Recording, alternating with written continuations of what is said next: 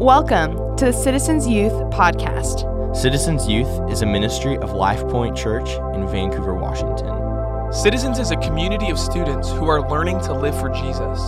We meet every Wednesday at 7 p.m. To find out more, check out lpcvan.com/youth. Man, I'm glad that you guys are here tonight, man. It's just, like, I was thinking about it here because I'm sitting here and we're playing games and then, the lights come on and it's like, I always have this thing at the beginning of a gathering where, like, it's so easy to just forget why we're here for a minute, Like, it's easy to get caught up with our friends and the games and the energy. And it's like, dude, we're here because of what we just sang about, Like, for those of you who are newer to life or to Citizens, and I met a few of you, this is your first time. First of all, welcome. I'm glad that you're here. After the gathering, stop by the lounge, man. We'll hook you up with what do we have there? Candy. We have soda. How many people say soda? Anybody say pop? Dude, all the pop people are weird, man. But anyway, a soda pop, best of both worlds. Hannah Montana style. If you're new, stop by the lounge afterwards. We'll hook you up with some soda pop and candy or whatever. But here's what I want you to understand, all right? Here's what I want you to understand. If this is your first time, right? Like, we're playing the game, the lights come on, but at the end of the day, friends, the reason why we're here, the reason why a bunch of students from Evergreen High School and Camas High School and Vancouver District and Washougal, we're here because of what we just sang about. Do you understand that?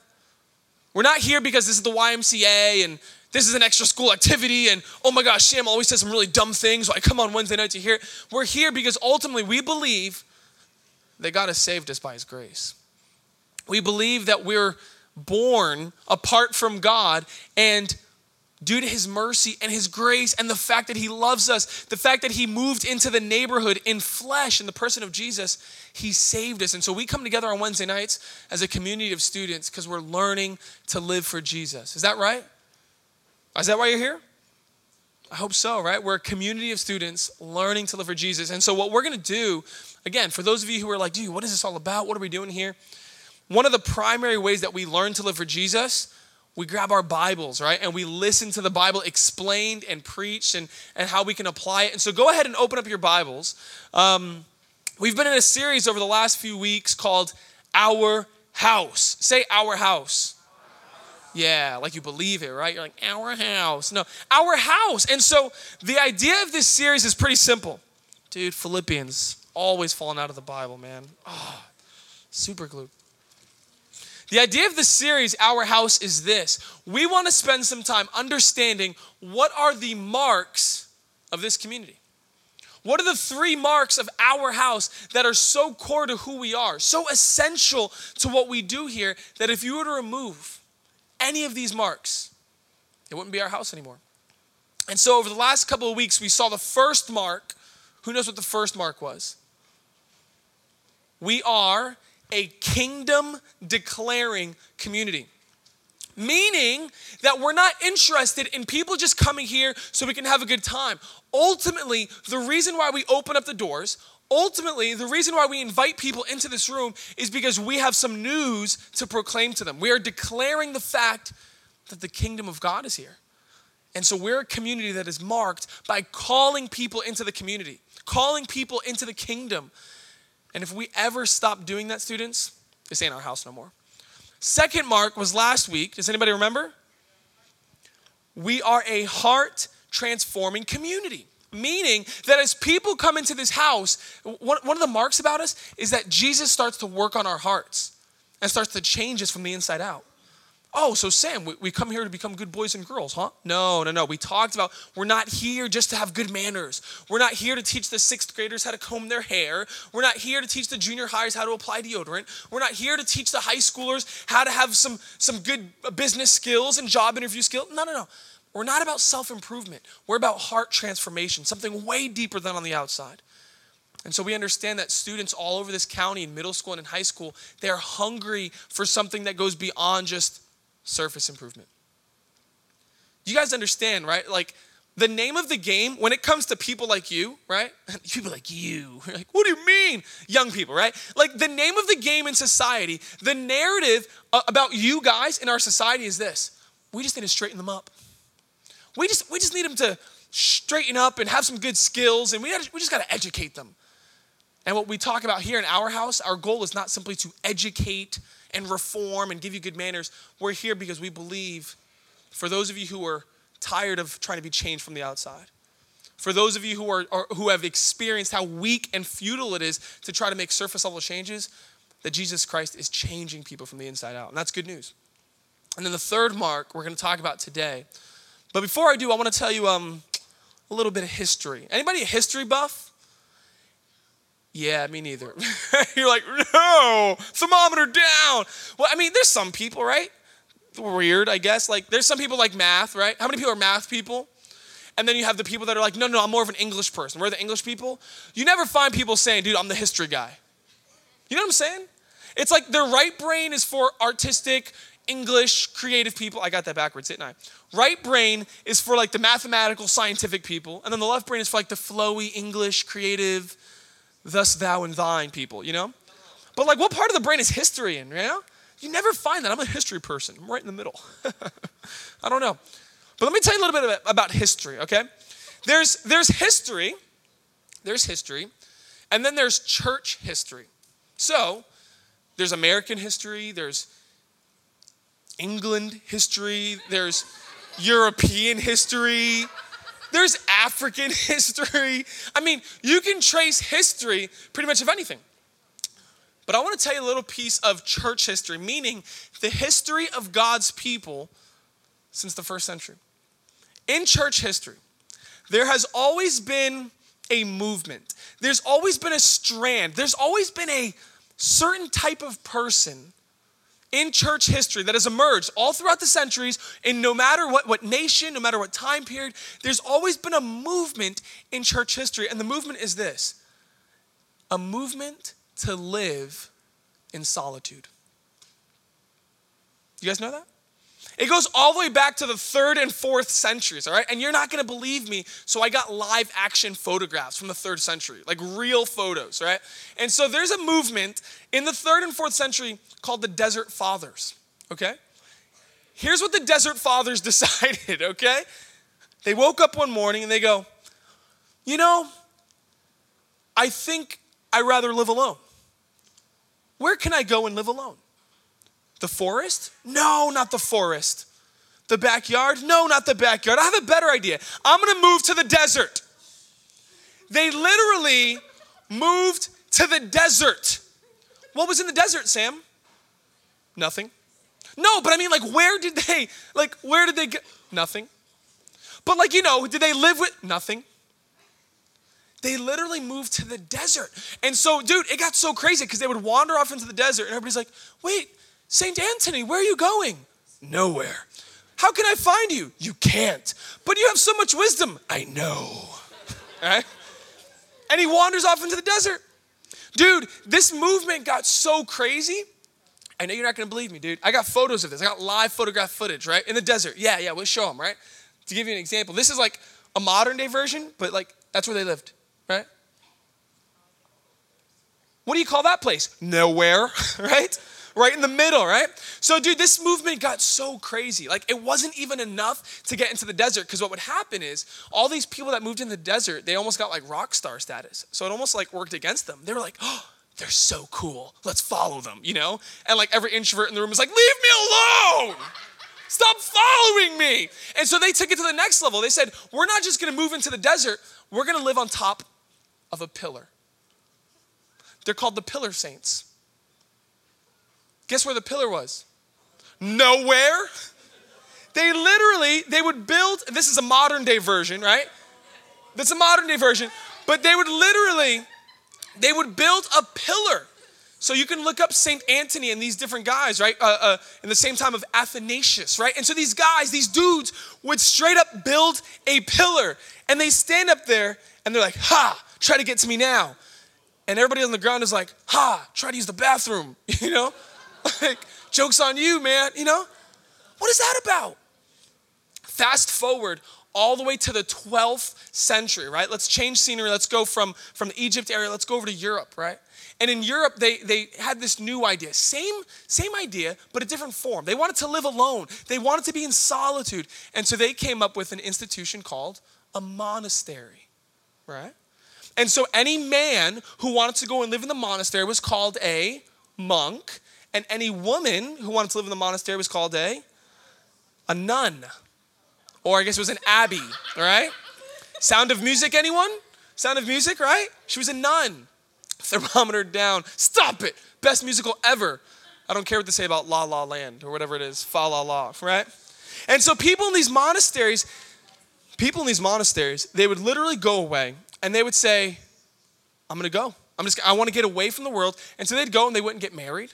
They'd give up marriage. They'd give up living in their communities with their families. And they would go and they would live in a monastery, and their entire day would revolve around working and praying.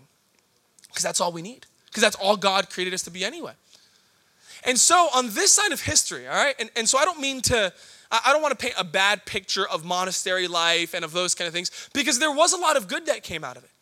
We learned that it was the monks and the nuns who they became skilled, and they actually learned a lot of useful things because they had nothing else to do. So they said, I don't know, what do you want to do? I don't know, let's farm. Sure, why not? So they farmed and they learned all these techniques and they had a lot of time on their hands, go figure. So they would write things down and write things down and write things down and write them again. And they created libraries of copies of literature because there was no copy machine. And so they're actually responsible, if you look throughout church history, they're actually responsible for passing on a lot of the legacy, a lot of history and tradition and things like that. So there was some good. But I also think that from this side of history, we can see that there was a major downside. There was a major flaw, you could say, in this movement of these people that wanted to move away, right? And you got to understand, they didn't want to get away because they hated people. They wanted to get away, whether it was a desert saint, a pillar saint, or a monk saint. They all had this in common. They wanted to get away from the corrupting influence of society. They wanted to get away from the corrupting influence of friends and neighbors and family members that didn't want to live for Jesus. And they said, wait a minute, nobody in this room wants to live for Jesus. I do. Deuces. I'm out, right? I'm going to go up on my pillar. And so there was a virtuous motivation here, right? They wanted something good. But here's what we know, all right? Here's what we notice from this side of history. The major flaw in their movement is this. Jesus didn't want us to hide from the world. He wanted us to impact it. Jesus doesn't want you as his followers to hide away from the world and to avoid the corrupting influence. Ultimately, he wants his followers to be in the world, though not of it. He wants you to be in the world and impact it, not hide from it. And I feel like this idea, Jesus' intention, his desire for you as his followers has never been more clear than in the passage we're about to get down with today. Jesus doesn't want you to hide from the world. He wants you to impact it. And we see that in our text today here in Matthew chapter 5. Look at this. Let me read the passage to you. Matthew chapter 5, starting in verse 13. Look what he says. You are the salt of the earth. But if salt has lost its taste, how shall its saltiness be restored? It's no longer good for anything except to be thrown out and trampled under people's feet. You are the light of the world. A city set on a hill cannot be hidden, nor do people light a lamp and put it under a basket, but on a stand, and it gives light to all in the house. In the same way, let your light shine before others so that they may see your good works and give glory to your Father who is in heaven. This is God's word. God's going to speak to us through this tonight, okay? So let's go back up and look through the first part here, okay? Look what Jesus says, all right? He says, you are the salt of the earth. You are the salt of, did Jesus just call me salty? Did Jesus say I'm salty? Maybe you are, but that's not what he says, right? He says you're the salt of the earth. And so the first thing we realize in our text here is that we impact our world as salt. We impact our world as salt. Now, before you think Jesus is trying to offend you, you got to understand something about this metaphor, okay? If you're going to get this word picture, if you're going to get this metaphor, you need to understand something about salt, and it's this. Salt has a pretty powerful effect, okay? Salt has a pretty powerful effect on the things that it comes in contact with. How many of you guys use salt? Okay. Very good. How many people don't use salt? You're like, on principle, I am diametrically opposed to salt. I'm sorry, but this is going to be a very sensitive message. Trigger warning, okay?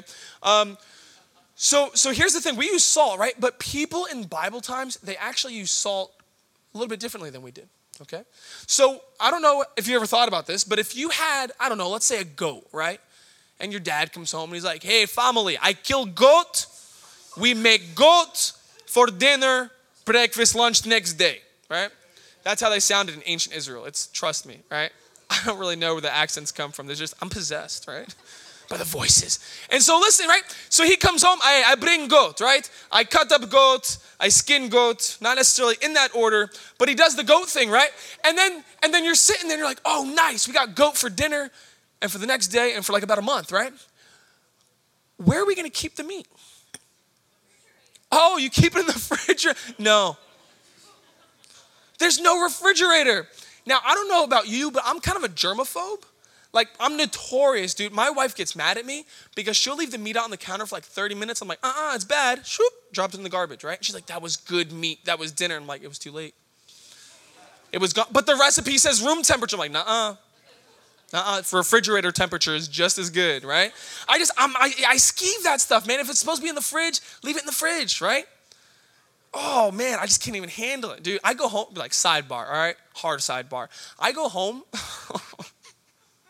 Lord, forgive them. I go home to my in-laws, right? I hope they're not listening. But dude, here's my in-laws. They got this bad habit because they're a big family. You know what I mean? So it's like, if it was just like me and one other person, it's like, hey, we'll sit down and eat. Haha, now we'll clean up, right? No, like when you eat in a big family, it's like Jurassic Park. You know what I'm saying? It's like, and everybody's just like going for the food. It's literally what it is. And like people are like dying and there's meat tearing out of your mouth and your teeth. And so here's what happens. They all cook the food. They go into the carnage on the table and then nobody remembers to put the food away, right? And I remember I woke up once and the next morning, I woke up super early to go to the bathroom or whatever. It was like 6 a.m. and I walked by the kitchen. I go, oh, darn it. They left the food out, right? Automatically, I'm thinking, they're just going to throw it out in the morning. So I go to bed. I wake up. Ate something in the morning. I come downstairs and go, the food's not on the counter. They must have thrown it out. And then I go, but wait, no, they wouldn't.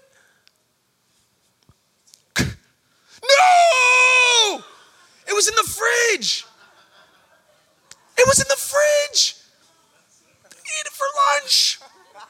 They ate it for lunch. Not your boy, all right? We have a refrigerator to preserve food. My point being, back in those days, they didn't have a refrigerator. How did they keep their meat from spoiling? They salted it, right? And so father get goat, he cut up goat, he put it on layers, and they pour salt all over it. And so the point is, salt helps preserve things from spoiling, okay? That was one of the major ways that they used it. Another way that they use it is probably common to how you use it.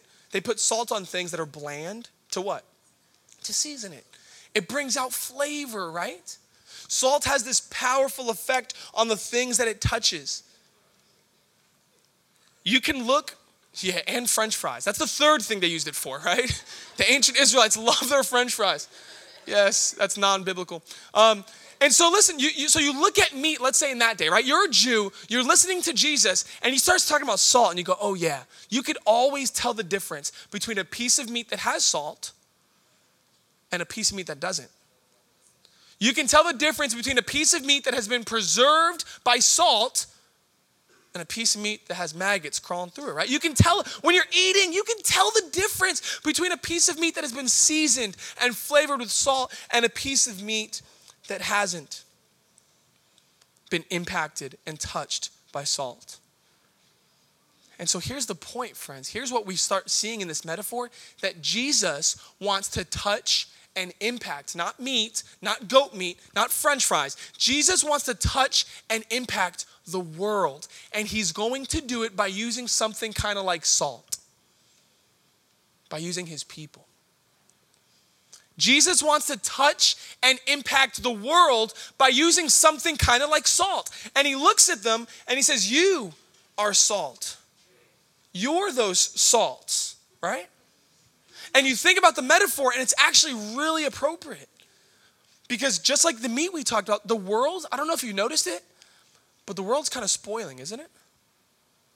I mean, let's be real here, right? Let me not try to get dramatic, but let's be real. The world is spoiling. It's decaying. There's a sense of corruption in our world. And the remedy for this, the remedy for a spoiling world, Jesus says, is the active presence of his people on it. The remedy for a spoiling world, he's saying, is to put salt, to put people on the earth who can keep it from becoming completely spoiled and bad, who can counteract some of that spoiling with goodness, right? And good deeds, which we'll get here in a minute. We're to counter the presence of corruption in the world. We're salt. Or think of it like this, not just for preserving it, but think about for seasoning, right? In a world, right? Our earth is, there's no better word, but it's bland. In a world that is lacking the presence and the influence of God. The very things that actually give life meaning, it's missing it. In a world that is bland and dull due to the tasteless repetition of sin and evil, Christ followers come like salt, and they come and it's just like, it's like eating something and then you taste it with salt and you go, dude, that's so much better. That's what Christ followers are like as they come with a message of hope and acceptance and love and grace and God's sovereignty and his mercy. I remember when I was younger, my mom went on a diet, right? And for those of you who have parents who go on diets, you know it's not just your parents that are on a diet. You know what I'm saying? It's like, Mom, remember when we used to eat 3 times a day? Yeah, I'm on a diet. But I gotta miss food. Yeah, I'm on a diet.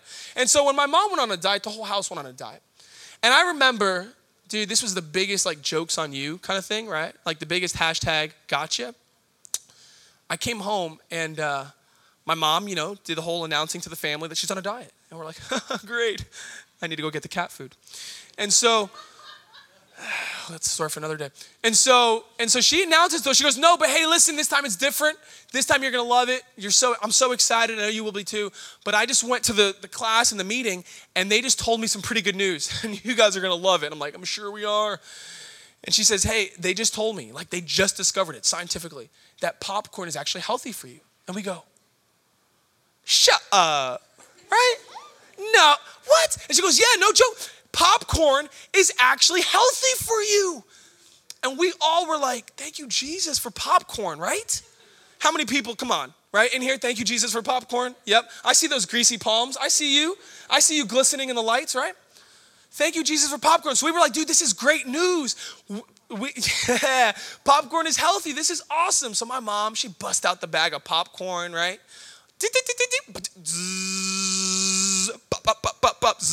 Right? It's like, oh yeah. She busts out the popcorn. Popcorn is healthy. Go figure. She takes out that popcorn. Right? I don't know what that is, right? But she breaks it. She opens it up. She gives us our own bag of popcorn. We put our hands in there. We're like drooling at this point, right? We're like, you can't like get the saliva because you're like salivating, right? She's making popcorn and we're eating this as a snack and we're allowed to as much as we want. Popcorn is healthy and we put our hands on the popcorn and we just how many people grab a piece of popcorn? How many people grab palmfuls of popcorn? You know what I'm saying? You'd think we'd learn our lesson, but you grab popcorn and like inevitably some of it falls out and you think I should grab a smaller handful. No. Just grab more, right? And you're like, ha ha. And you never get it all in because it's not in the right shape. And so we do that and we like stuff it in our mouth and we realize something about this healthy popcorn. We realized something about the popcorn that we were so excited for. It was missing something very important. It was missing salt and butter, right? Oh, by the way, I forgot to tell you kids, popcorn is super healthy. You just can't have any of the healthy stuff on it, the unhealthy stuff on it. I go, oh, you mean we can't have any of the good stuff on it, right? What's the point of popcorn if you can't have salt, right? And so we had this kind of popcorn, and the point of the story is you could always tell when salt is missing. You can always tell when salt is missing. So imagine having that popcorn, right? Imagine you were one of those sheltered kids who didn't even know that popcorn was supposed to have butter and salt. Imagine you're that kid and you go to the movie theaters for the first time. Woo! You go to the movie theaters, right?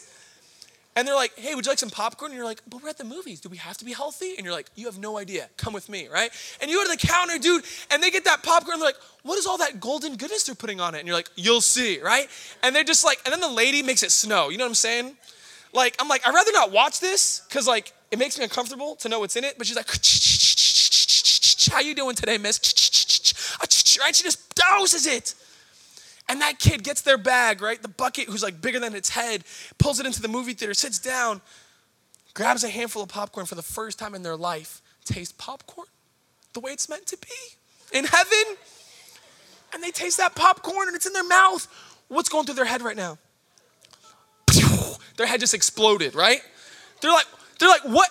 I feel like somebody's been lying to me my whole life. And they taste popcorn.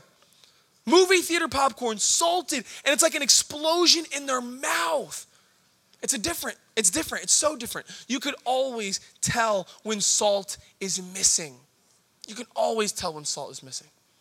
And we see here in our text that Jesus says, you are the salt of the earth. He doesn't say the butter, okay? That's a different metaphor. Maybe, I don't know. He doesn't say that ever.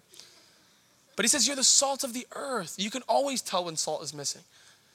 And so one of the ways that I've been thinking about this, one of the ways that I've been applying it to my own heart, and I want to pass on to you as I read this, the question that I've asked myself is this: what are the places that God needs me to be salt? Where has God placed you because he needs you to be some salt? Where are the healthy popcorn places in your life, right? Where are the parts of the world that are both decaying, like the meat, and also they're bland with the dull repetition of sin and evil, and it's tasteless because it's the same story over and over. Where has God placed you, Christian? Where has God placed you, follower of Jesus, that needs salt? I hear you guys talk about high school. I hear you guys talk about high school as if it's like the war field, right? Some of you guys come into my office and you talk about high school like you just came back from World War II. You're like, dude, ever since Nam, dude, I just haven't been the same. I mean, math class, you know, my teacher, man, explosive. Oh, man, really missed one there. And it's like, I understand. And it's not even just because of the schoolwork and you're trying to get it to homework, but there's something about high school culture that's just, can we call it bland? You know what I'm talking about? There's something about high school culture. Can we even just say, like, let's go beyond bland, like, maybe you even look at your middle school or high school culture and the social scene, you could almost say it's gross. You know what I'm saying? Does it need some salt? Does your high school need some salt? Does the social scene need some salt? You can always tell when salt is missing, right? But here's what I wonder, students, look at me, eyes up here. Here's what I wonder. If that's your high school, if that's your middle school, if it's that bland and dull and just lacking in life, I wonder this: when students come in contact with a follower of Christ, when students meet you in your school and encounter you, do they, almost like that popcorn, do they taste a difference? Is there almost like an explosion, a flavor as they start to pick up vibes from you of love? As they start to almost feel like genuine concern and care and grace and kindness and all these things. As students in your school, you're saying it's bland, friends, but you could always tell when salt is missing, right? Do students in your own high school and middle school, do they taste something different when they encounter you? When they encounter the followers of Jesus in their school, or is it just more of the same? This is bland. Where has God placed you that needs some salt? I mean, some of you guys, you're the only Christian in your home. Maybe maybe God has placed you even in your family, maybe even in your home, to be salt there. What about your neighborhoods? As I was writing this message, I was looking at my window in my office there, and I'm looking around and I go, how many of these neighbors, I don't even know their name? And here I am hiding up in my little room on my laptop. And I remembered and I reminded myself as I read this text, God doesn't want me to hide from the world. He wants me to impact the world. Where are the places that God has placed you to be salt, students? To be an explosion of flavor of something different. In a world that all they eat is sin and evil and hardship and all these things, where can you be a fresh taste of something different as you represent Jesus? Where is that? All right, I've gone on long enough. Let's keep reading here. We got a few more verses here I want you to look at. Look at the next part of this verse. But, so Jesus said, right? He goes, hey you in the back. You're the salt of the earth. Hey you're the salt. He's talking to his followers, right? You are the salt of the earth. But, come on, Jesus, I like the salt part. What do you mean? No, he goes, but this is something very important. But, if salt has lost its taste, how shall its saltiness be restored? It's no longer good for anything except to be thrown out and trampled under people's feet. Here's what he's saying here. Saltless salt is useless. Hi, I'll have some French fries with some saltless salt, please. Saltless salt is useless. Now, Sam, wait a minute. I'm no scientific expert here, but how can salt become saltless? I'm glad you asked. Let me tell you. Listen, the way that they harnessed salt, right? The way that they got salt, they had to get it out of the ocean, right? And here's the problem. Sometimes the salt, their piles of salt would become so corrupted by debris and soil and other elements, right? Sometimes they would get so much junk in the salt that you could no longer distinguish the salt. You could no longer separate it and filter it. And so this hodgepodge of part salt and part soil and part debris, that was no longer good to put on your food. Goat still spoil, right? You couldn't use that for salt anymore. It was so contaminated by other things that the salt has now ceased to be salty. And so you know what they would do with it? It's kind of brilliant. Portland should learn from this. You know what they did with it? They took it outside, they threw it on the ground, and they said, well, we'll make some gravel. That's how they made gravel. Portland could learn from this, right? I fell the other day in Portland, went on some ice, and I got so mad. I was like, I'm sorry. I thought you wanted me to visit you, Portland. I'll learn my lesson. I won't come back, right? Put salt on the ground. Sorry, sidebar, right? So what would happen is the salt would become so contaminated, it was no longer good for anything. It was useless. And here's Jesus' point. He says saltless salt is just as good as an impactless Christian. They're both useless. Saltless salt is just as good, just as useful as a Christian who doesn't have an impact on the people around them. One has stopped to be salty, one has stopped to be impactful, and they both have this in common. They're useless. It's useless. A salt-free salt has just as good an impact as an impact-free Christian. And so here's what I thought as we're looking at this part of the text here, right? If you're no longer distinguishable from the worldliness around you, just like the salt, if you're no longer distinguishable from the worldliness around you and the sin around you, then you're completely unable to make a difference. You can't make a difference if you're no different. That's how salt loses its saltiness. And so as we think about this part of the text, I want you to ask yourself, right? And this is between you and the Lord here, but are there areas of your life where maybe you've lost your saltiness? I don't know. Are there areas of your life where maybe you're no longer distinguishable from the people around you, and so you've lost any ability to make an impact? Think about it tonight. If salt has lost its saltiness, what's the point? But Sam, I know that we're kind of like salt in here, but like even if we're not salty, at least we have a cool salt shaker, right? Yeah, right? Look at this room, dude. We got a pretty cool salt shaker. Look at all the salt in here. I don't care if you're like not salty, but not that kind of salty. You know what I mean, right? But look at us. We hang out. We're cool. Like this is awesome, right? Look how big it is. There's so many pieces of salt in here. That doesn't matter, right? And that's what happens a lot of time in Christian community. We can become so concerned and so obsessed with where we gather and what it looks like and how cool it is. But friends, I don't care what the salt shaker looks like. If the thing inside of it is not salty, it's useless.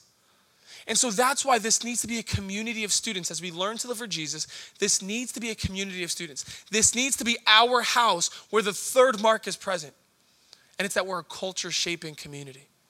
This needs to be a place where we're not just concerned with how we look in here and the gathering and the room. We need to be a community that's more concerned with making an impact on the world around us, on shaping the culture in which God has placed us. And so that's why our third mark is this. We are a culture-shaping community. We're salt. You are salt. And that's what Jesus is saying here tonight. He didn't want you to hide from the world. He wanted you to impact your world. And then he goes on. Look at the next part of the verse here. He switches the metaphor. He goes, maybe you're not getting me here tonight, students. That's Jesus. I can imagine Jesus being, no, you're not getting me. Let me try another one, right? He says, you are the light of the world. So the second thing we see here is that we impact our world as light. You impact your world as salt, and you impact your world as light. What does light do? What does light do? Think about it. What's the purpose of light? To see, to illuminate the darkness. If I turned off every light in this room right now, hit it. No, I'm just kidding. I won't do that. You're like, no, I'm scared of the dark, right? Y'all pee your pants. It's a mess. It's bad. I'll explain it to you, right? If I turn off every light in this room right now and it's completely dark, and then I turn the lights back on, could you see the darkness like walk away? You're like, oh, sorry, we can't fit in here anymore. Darkness is immediately repelled by the light. The light illuminates the darkness. And so Jesus says here, he goes, you're the light of the world. He's using a popular metaphor here. In the Bible, they talk about darkness and light, and it basically means this. Darkness is a metaphor for sin. It's a metaphor for evil. Darkness, put it this way, darkness is a metaphor for things that you would rather stay in the dark, right? Darkness is a metaphor for things that it would actually probably be a little bit more comfortable if we just kept the lights off for this one. You know what I'm saying? That's darkness. And so Jesus says here, he goes, but you are the light. You are the thing that will repel the darkness. You are a presence that will help there be light. Because if things stay in the dark, friends, if the world is living in the dark and they stay in the dark, then the things that are filthy and the things that are evil, nobody sees those.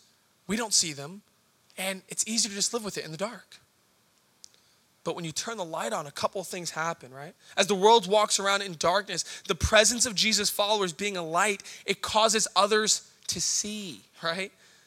They don't know any better. If they're walking in darkness and they can't see, you turn on the light, and it's like, just again in this room, if we were to turn on the light after darkness, or better yet, dark room, and I take out my phone, every single person's eyes in this room, you can't even control it. Your eyes would automatically, it's a brain stimulant, right? You would go, whoop, and you look at the light. You know what I'm talking about? Like, that's why, like, when you're in a movie theater and like you're watching the screen and all of a sudden, like, the wise guy, Joe over here, like takes out his phone, you always notice it, right? You always look at it. Your eyes are automatically attracted to the light to help you see. It's the way we're wired.